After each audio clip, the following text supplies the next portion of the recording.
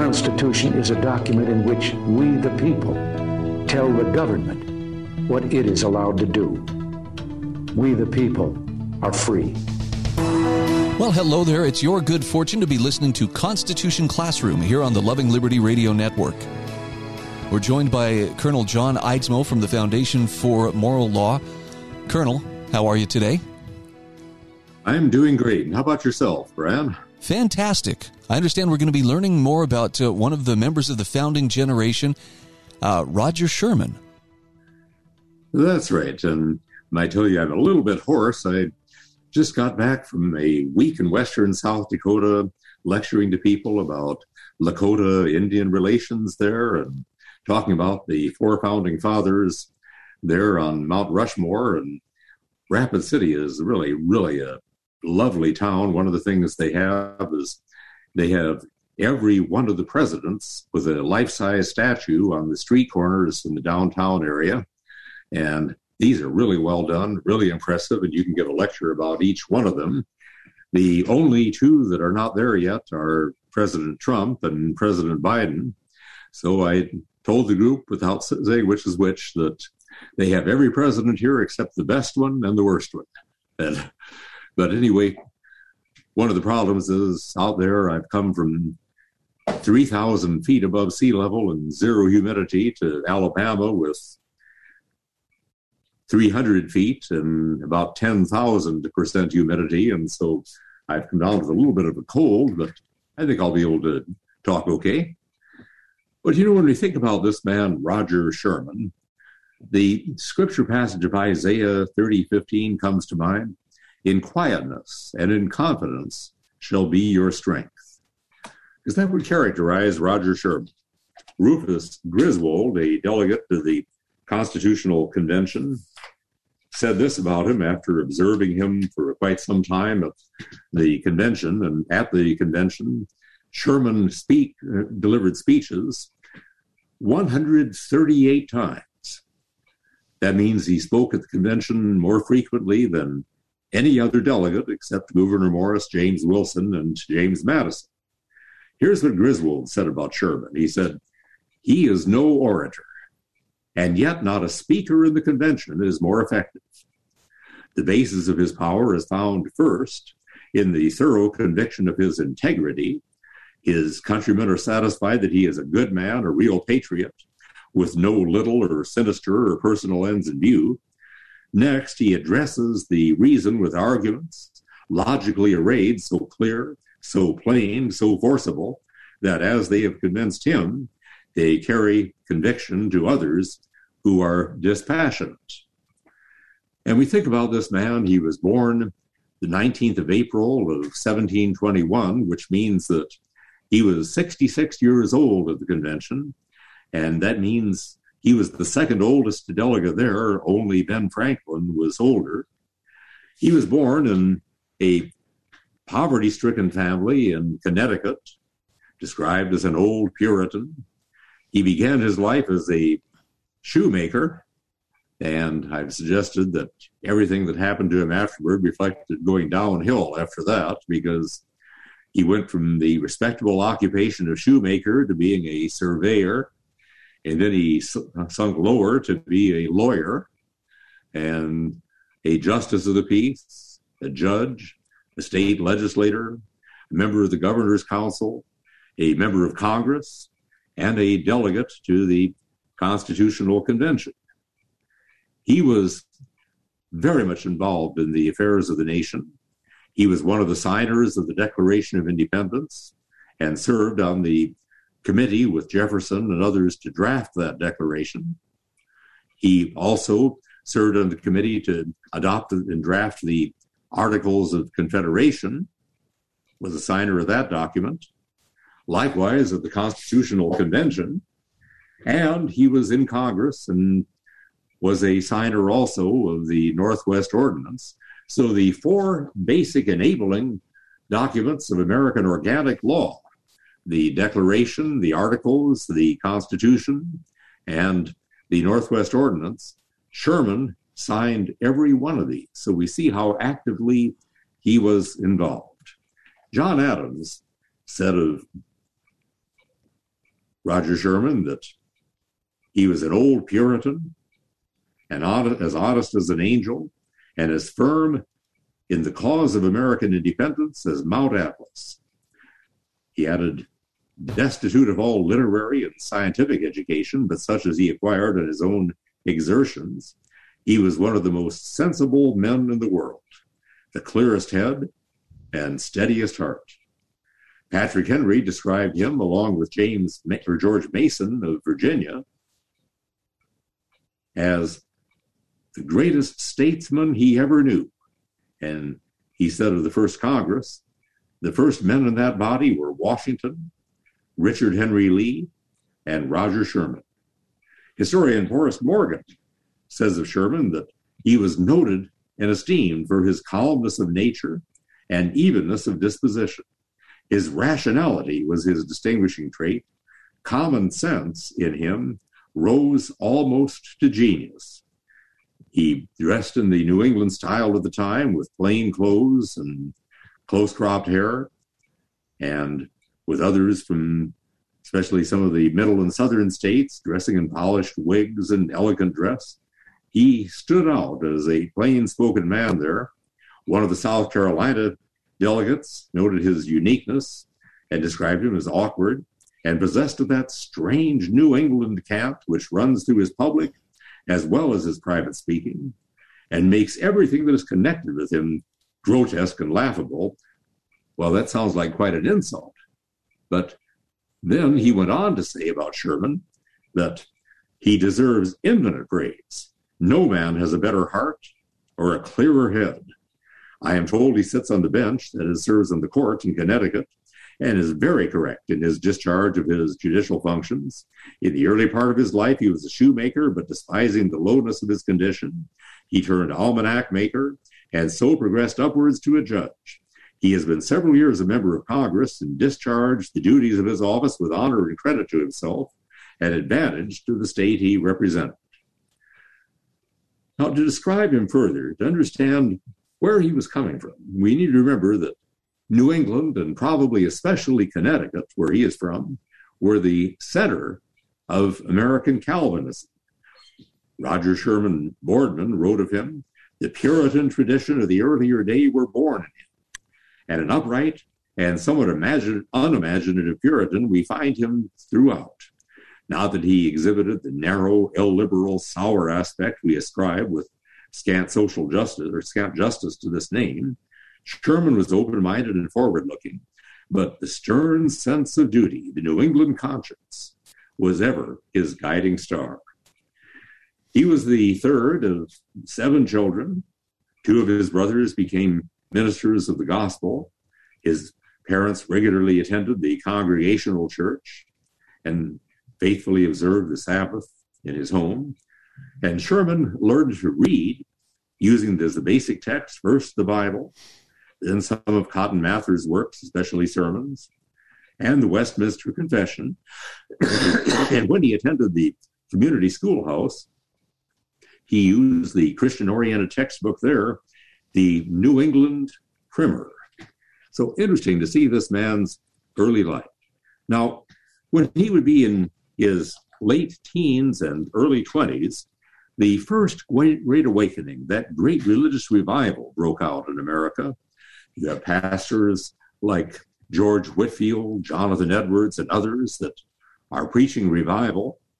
And Roger Sherman, being very active in the Congregational Church there in New Milford, Connecticut, was very interested in this revival.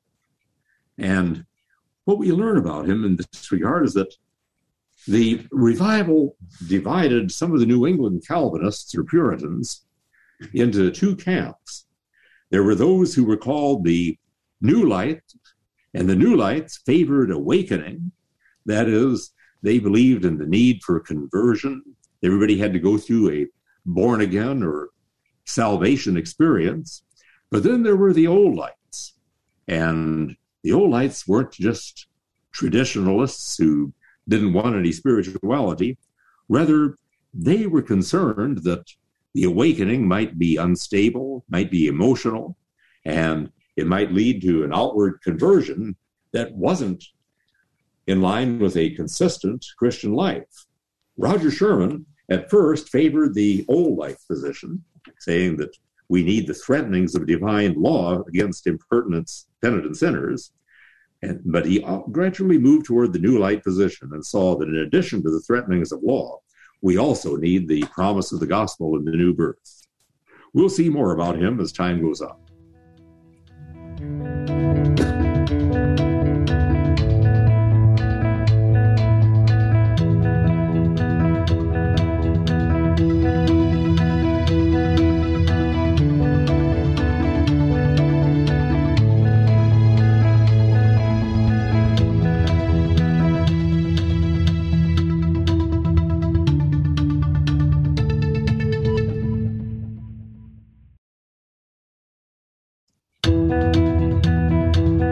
Welcome back to Constitution Classroom here on the Loving Liberty Radio Network.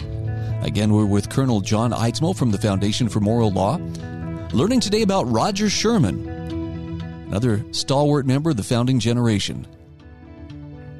Yes, and we're going to see how stalwart and how important Roger Sherman really was toward the type of government that we have today. As a young man, shoemaker and so on, Roger Sherman was very involved with the Congregational Church and an elder in the Congregational Church. And in his particular church, the pastor was Jonathan Edwards Jr., that is the son of that famous intellectual and famous pastor, Jonathan Edwards. And anyway, Jonathan Edwards Jr. was a good friend of Sherman, called him, in fact, a great and good friend. And he said concerning Sherman, he could, with reputation to himself and improvement to others, converse on the most important subjects of theology. I confess myself to have been often entertained, and in the course of my long and intimate acquaintance with him, to have been much improved by his observations on the principal subjects of doctrinal and practical divinity. And occasionally, there were issues that came up where there was some division of the congregation. Roger Sherman was usually a very faithful supporter of Jonathan Edwards and his position. And on one occasion, when there were some of the church that favored universalism, the belief that everyone ultimately is going to be saved, and there was an element that held to this in the New England churches kind of as a reaction against the old Puritanism. But Sherman argued very strongly against universalism, said it was very erroneous, and if believed, it will lead to relaxation of the restraints on vice arising from the threatenings of divine law against impenitent sinners. I think we are as much bound to believe the threatenings as the promise of the gospel. He occasionally wrote sermons as well. In one sermon he wrote a short sermon on the duty of self-examination preparatory to receiving the Lord's Supper. Now, that doesn't sound like the most catchy title, and today, when we write sermons, we want to put a title on them that we think is going to arouse people's attention and cause them to pay attention. And if we send out our bulletins to our congregation in advance, we want it to be something that, hey, I got to go to church this morning and hear that. But they didn't do that in those days. They used titles that were descriptive and accurate, but people at that time didn't seem to be quite as sensational in their mentality as people are today. But he declared that self-examination previous to an approach to the Holy Supper of the Lord is a necessary, though I fear too much neglected duty. And then he listed 5 points on which the believer should examine himself. These 5 were his knowledge of the gospel scheme of salvation, his repentance, his faith in Jesus Christ, his love to God and man, and finally, his obedience to the commands of God. And the Christian, therefore, should confess his sins before communion, should renew his surrender to Christ, admiring and thankfully acknowledging the riches of redeeming love, and earnestly imploring that divine assistance which may enable us to live no more to ourselves, but to him who loved us and gave himself to die for us. He was a very strong supporter of Yale College, and Yale had been established as a Christian college primarily for the preparation of pastors. And some say Yale was even established in Connecticut as a reaction against what they saw as Unitarian or liberalizing tendencies at Harvard. But he was a good friend of Timothy Dwight, the president of Yale. And from there, as he moved on to a judgeship and then to the legislature, he embarks on a political career. And in that political career, he remains faithful to God and takes biblical principles and makes them apply to the issues of government that are going on at the time. For example, on one occasion, he looked at a proposal to bring in a Episcopal or Church of England bishop over the United States. And anyway, this was of great concern to him because in New England, or rather in England itself, you had a state church. And so if you were the church bishop over the entire country, that meant that you had considerable political sway as well. And Roger Sherman objected to this, but he went on to say that if the bishop is divested of the power annexed to that office by the common law of England, so that he have no power over the civil or religious interests of other denominations, then he said, we shall be more easy about this.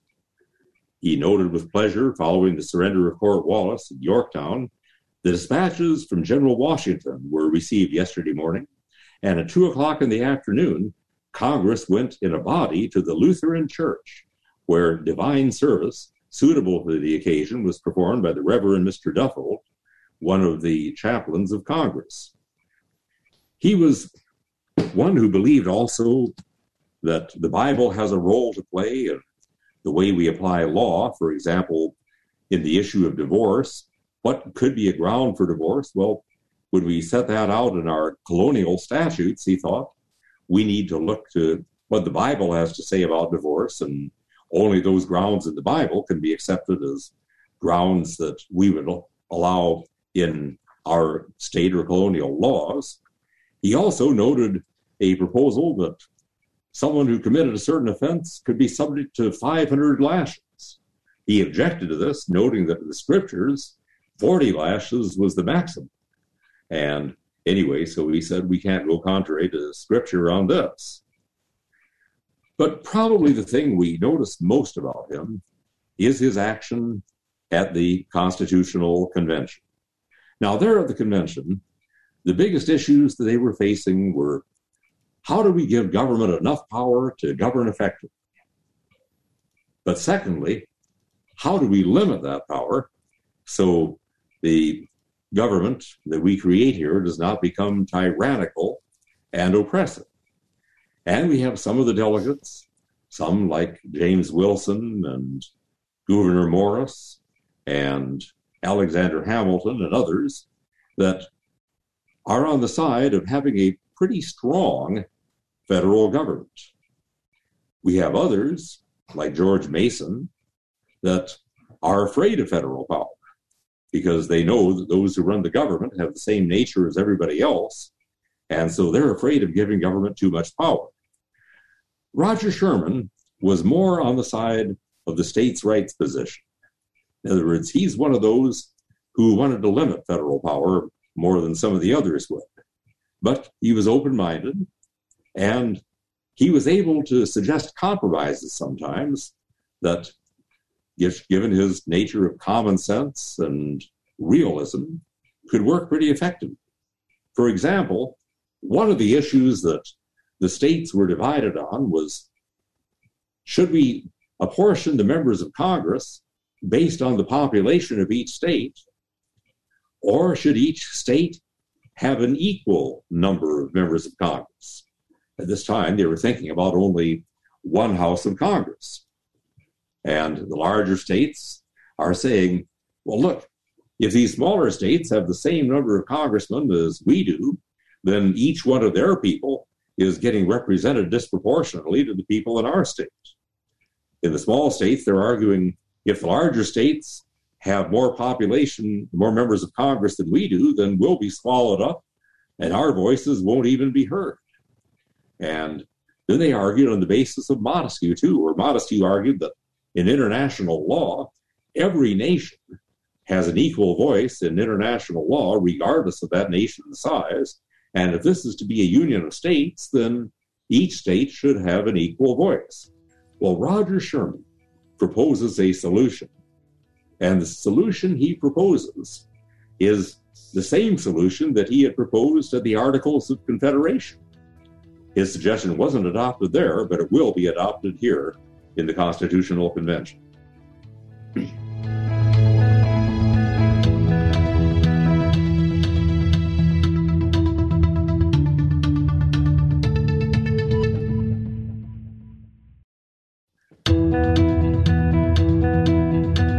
Welcome back to Constitution Classroom with Colonel John Eidsmoe from the Foundation for Moral Law, talking today about the life of Roger Sherman. And Colonel, I believe we've just about reached the point where he is participating in the Constitutional Convention. That is correct. He's participating in the convention. As we saw, he spoke at the convention 138 times. That means he's one of the four who spoke most frequently at the convention. But as we saw, the issue was an argument between the larger states and the smaller states as to whether representation in Congress should be on the basis of population, larger states having more, or on the basis of states, each state being equal. Back at the time of the 200th anniversary of our Constitution, back in 1987, the Doonesbury cartoon had a series of cartoons about the Constitutional Convention. And I remember one of them where they have the delegates back there in the inn that night, and there they are carrying out a large argument in the inn, so saying, no, large states should have more. No, all states should be equal, back and forth. And in the next room, there is a traveling peddler who has a headache and can't get any sleep because of all the argument going on the other side of the wall there. And finally, he bangs on the wall and says, have one house by population and the other house by states. Now shut up and let me get some sleep. And the delegates say, idea. That's where it comes from. Well, I can tell you that most scholars have rejected the Doonesbury thesis. And they reject it because, in fact, the suggestion came from Roger Sherman. It was he, on the convention floor, who proposed having two houses of Congress, and that's the first time it was mentioned on the floor, although he would have gotten that idea from other places. For example, he proposed the idea when they were drafting the Articles of Confederation. It wasn't accepted at that time, probably because they saw the federal government as having such a limited scope that only one house would be necessary. He perhaps got the idea also from looking to England, where you have the House of Commons and the House of Lords. But he suggested have a House of Representatives, where we have representation on the basis of population, the larger states having more congressmen than the smaller, and then have a Senate in which each state has an equal number of senators. And the delegates bought off on that suggestion. And so the reason we have two houses today really is in large part due to the influence of Roger Sherman. That idea of having two houses, we sometimes call it the Sherman Compromise, sometimes call it the Great Compromise. And it was probably one of the really, really decisive points in the Constitutional Convention. It got us over a major hurdle that they were arguing about and enabled the convention to proceed to resolve the other issues. But in general, as we saw, he was a defender of states' rights. He was an opponent of strong federal power. But as a churchman, we see something else that he did. And that's that at the time when the delegates were having a great deal of difficulty and they seemed to be on the verge of almost breaking up the convention, arguments, for example, about whether slaves should be considered as persons for purposes of taxation and purposes of representation. At this point, you may recall that Ben Franklin stood up and he made a motion for daily prayer. In that motion, he said that I have lived, sir, a long time. And the longer I live, the more convincing proofs I see of this truth, that God governs in the affairs of men. Which demonstrates that Franklin clearly was not a deist, as deists did not believe that God was involved in the affairs of men. Franklin went on to say, and if a sparrow cannot fall to the ground without his notice, is it probable that an empire can rise without his aid? We have been assured, sir, in the sacred writings that except the Lord build the house, they labor that in vain that build it. I firmly believe this, and I believe that without his concurring aid, we shall succeed in this political building no better than the builders of Babel. And so Franklin moved that we invite a pastor to come in every morning and have prayer with us so we can continue.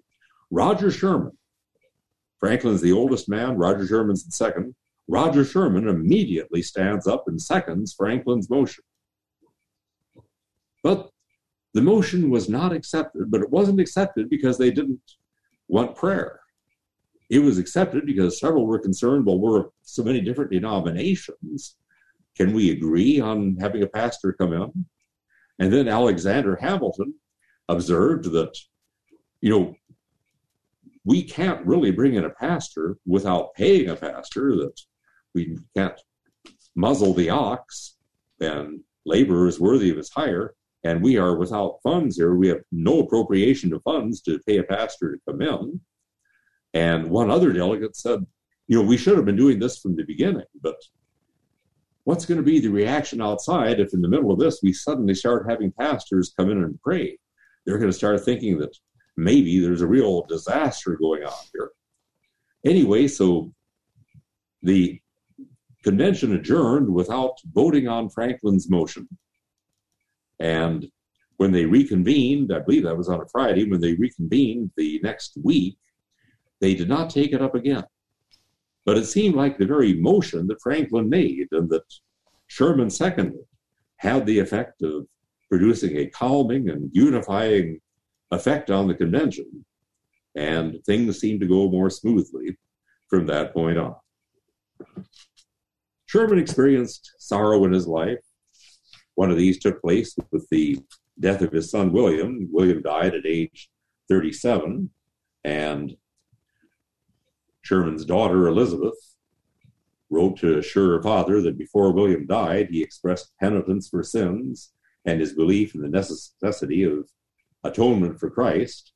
Sherman was in Congress at the time, but he wrote to his wife, "It is my earnest prayer that this providence may be suitably regarded by me and all the family, and especially of the surviving children of our family and William's child, that may be excited to be always in an actual readiness for death." And even though the grandchildren were baptized, he said, "For those who have come of age, it is indispensably necessary for them to give their cordial consent to the covenant of grace, and that it is their duty to make a public profession of religion and attend to all the ordinances of the gospel."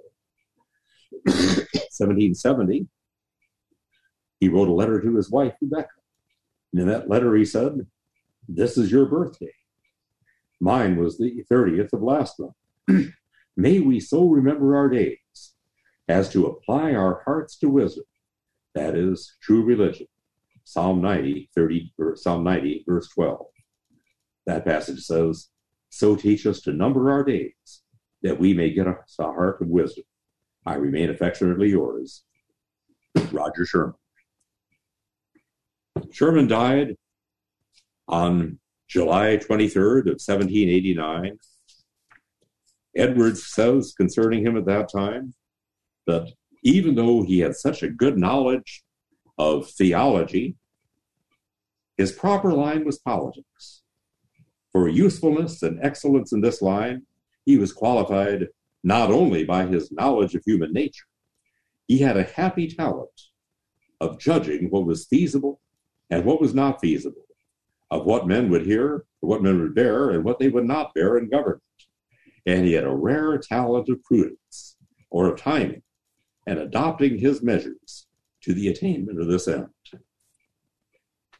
Collier says, to the Puritan mind, morality and politics were simply two different aspects of life. God had called Roger Sherman into politics, and throughout his life, he was faithful to that calling. Ezra Stiles, also the president of Yale, summarized Roger Sherman's life well when he said, "He had that dignity which arises from doing everything perfectly right. He was an extraordinary man, a venerable, uncorrupted patriot." And so we look to Roger Sherman, and we see in this man a man thoroughly dedicated to the welfare of his nation, but a man who understood the welfare of his nation through understanding what the Word of God has to say, and a man whose loyalty is, first of all, to the Lord Jesus Christ and to his Word, and who believed that God has called some into the ministry, others into politics, and fulfilled his calling, and fulfilled it very well. A remarkable man, one that we should hear a lot more of. Every time you think about the two houses of Congress, think about Roger Sherman, because it is Roger Sherman, the man who gave us the Great Compromise, or the Sherman Compromise, that did more than anyone else to bring that two-house Congress about.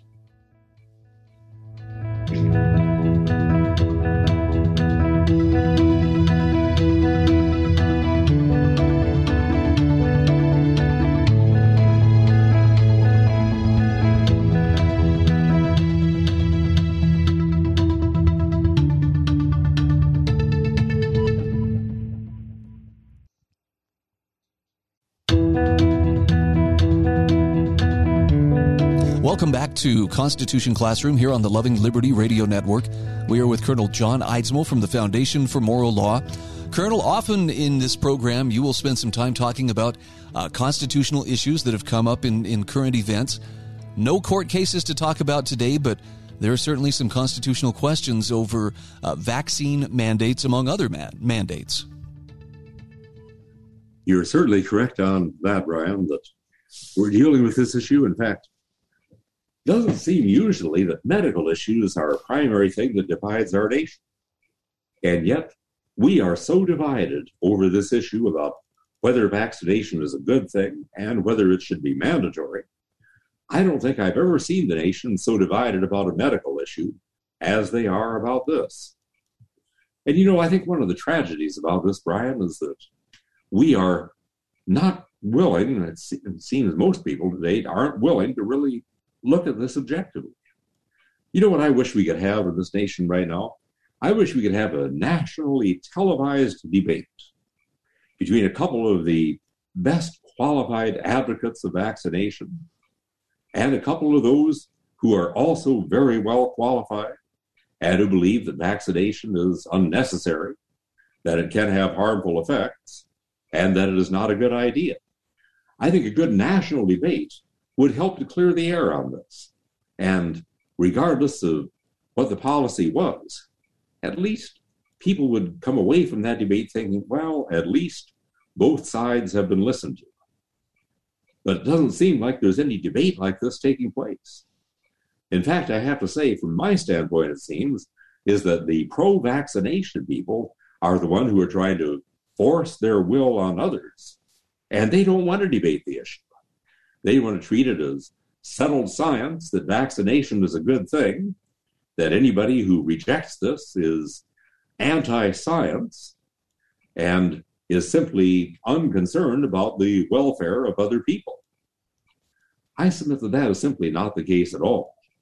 There is growing evidence. There's a study in Israel, for example, and other growing evidence that suggests that a large portion of the population already has a natural immunity. They've been exposed to the COVID at one time or another, and perhaps have had COVID, whether they realized it or not, and that this natural antibodies that they have as a result are more effective than vaccination. There is a suggestion further that those who have these natural antibodies can be harmed by taking the vaccination now. And with all of these things in mind, it seems to me there ought to be some serious considerations about whether or not vaccination ought to take place or whether it should be forced on people who don't want it. We have some who object to vaccination for medical reasons. They think it's not effective, or they think it's not necessary, or they think it could produce some harmful effects. And now we hear people saying that over 15,000 people have already died from effects of the vaccination. Now, that is possibly correct. Let me explain what we mean by that. There is something that you can look up if you go online. It is called the VAERS report. This is a government agency where VAERS, and I don't even know right now, I don't recall what the initials stand for, but this is a government agency.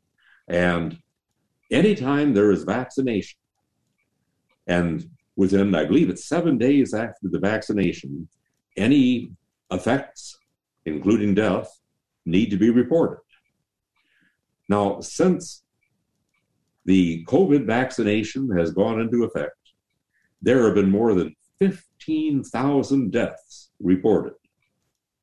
People who have died within 7 days of taking the vaccination. Now, that does not necessarily mean that their death was caused by the vaccination. It could be coincidental with something else. However, in similar epidemics where we've seen widespread vaccinations, we have not seen a similar uptick in numbers of deaths afterward like these.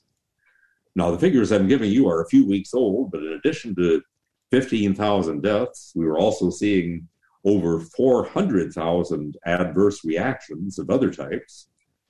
And again, there are good reasons to think the vaccination might not be a good idea. There are good reasons for a person to be concerned about taking that vaccination, especially, let's say, if that person has COPD or another condition like this that might lead to breathing problems.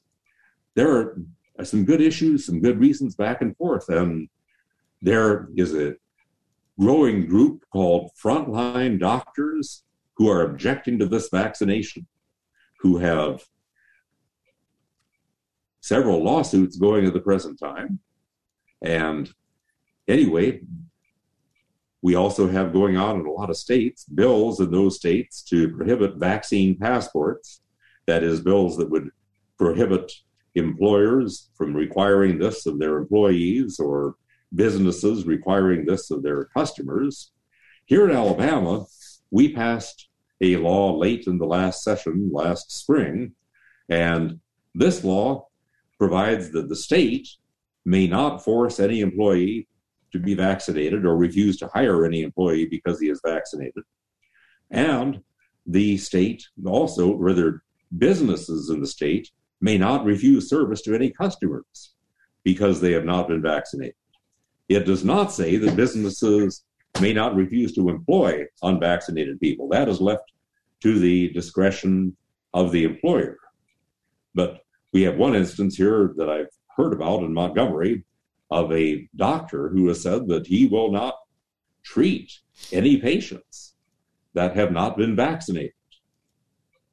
The way I read this law, he is in violation of that law. And there are similar statutes being adopted in many other states. States are handling this in different ways. And here is the interesting thing. We're seeing the D variant right now, as it is called, and a surge in that, although some say the surge has peaked and is now declining. We are seeing also upticks in cases in some states and not in others. And, you know, from what I can tell, you look to the states that have strict requirements on masks and vaccination, lockdowns and so on, and the states that don't. And I think it is very hard to discern a pattern. Some would like to say those states that have really locked down on this, they've kept it under control better than those states that have left things open. But I don't see any pattern either way on this. Sometimes you see wide open states where there is a sudden uptick. Sometimes you see states where there's a real lockdown, where you see quite an outbreak of the vaccination. It doesn't seem to be. And sometimes the statistics themselves are misleading. You are hearing, for example, that emergency room beds are being taken up by COVID victims primarily they will tell you people who have refused to get vaccinated and got COVID as a result, although we're seeing many conflicting statistics on whether those who get vaccinated are less or more likely to come down with the disease than those who are not. Some will say also that vaccination does not stop you from getting COVID, nor does it stop you from spreading COVID, because you can have it asymptomatically without knowing it and still be a spreader, but that it will lessen the symptoms.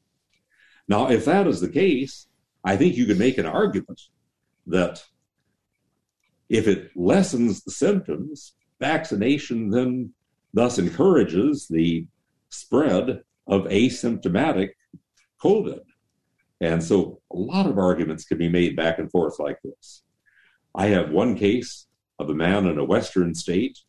His son is running a ranch there and has a poultry farm in addition to his ranch, and a federal official is telling him that, and there's a rule that they cannot be processing chickens without having the federal inspector present, and that they will not allow a federal inspector to be present unless all of the employees are masked.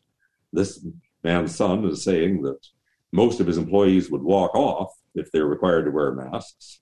But this is being applied because this is an area where there supposedly is a very high intensity of COVID, but it's out in a rural area with such a small population that only 2 or 3 cases in that county would make that county in a high percentage.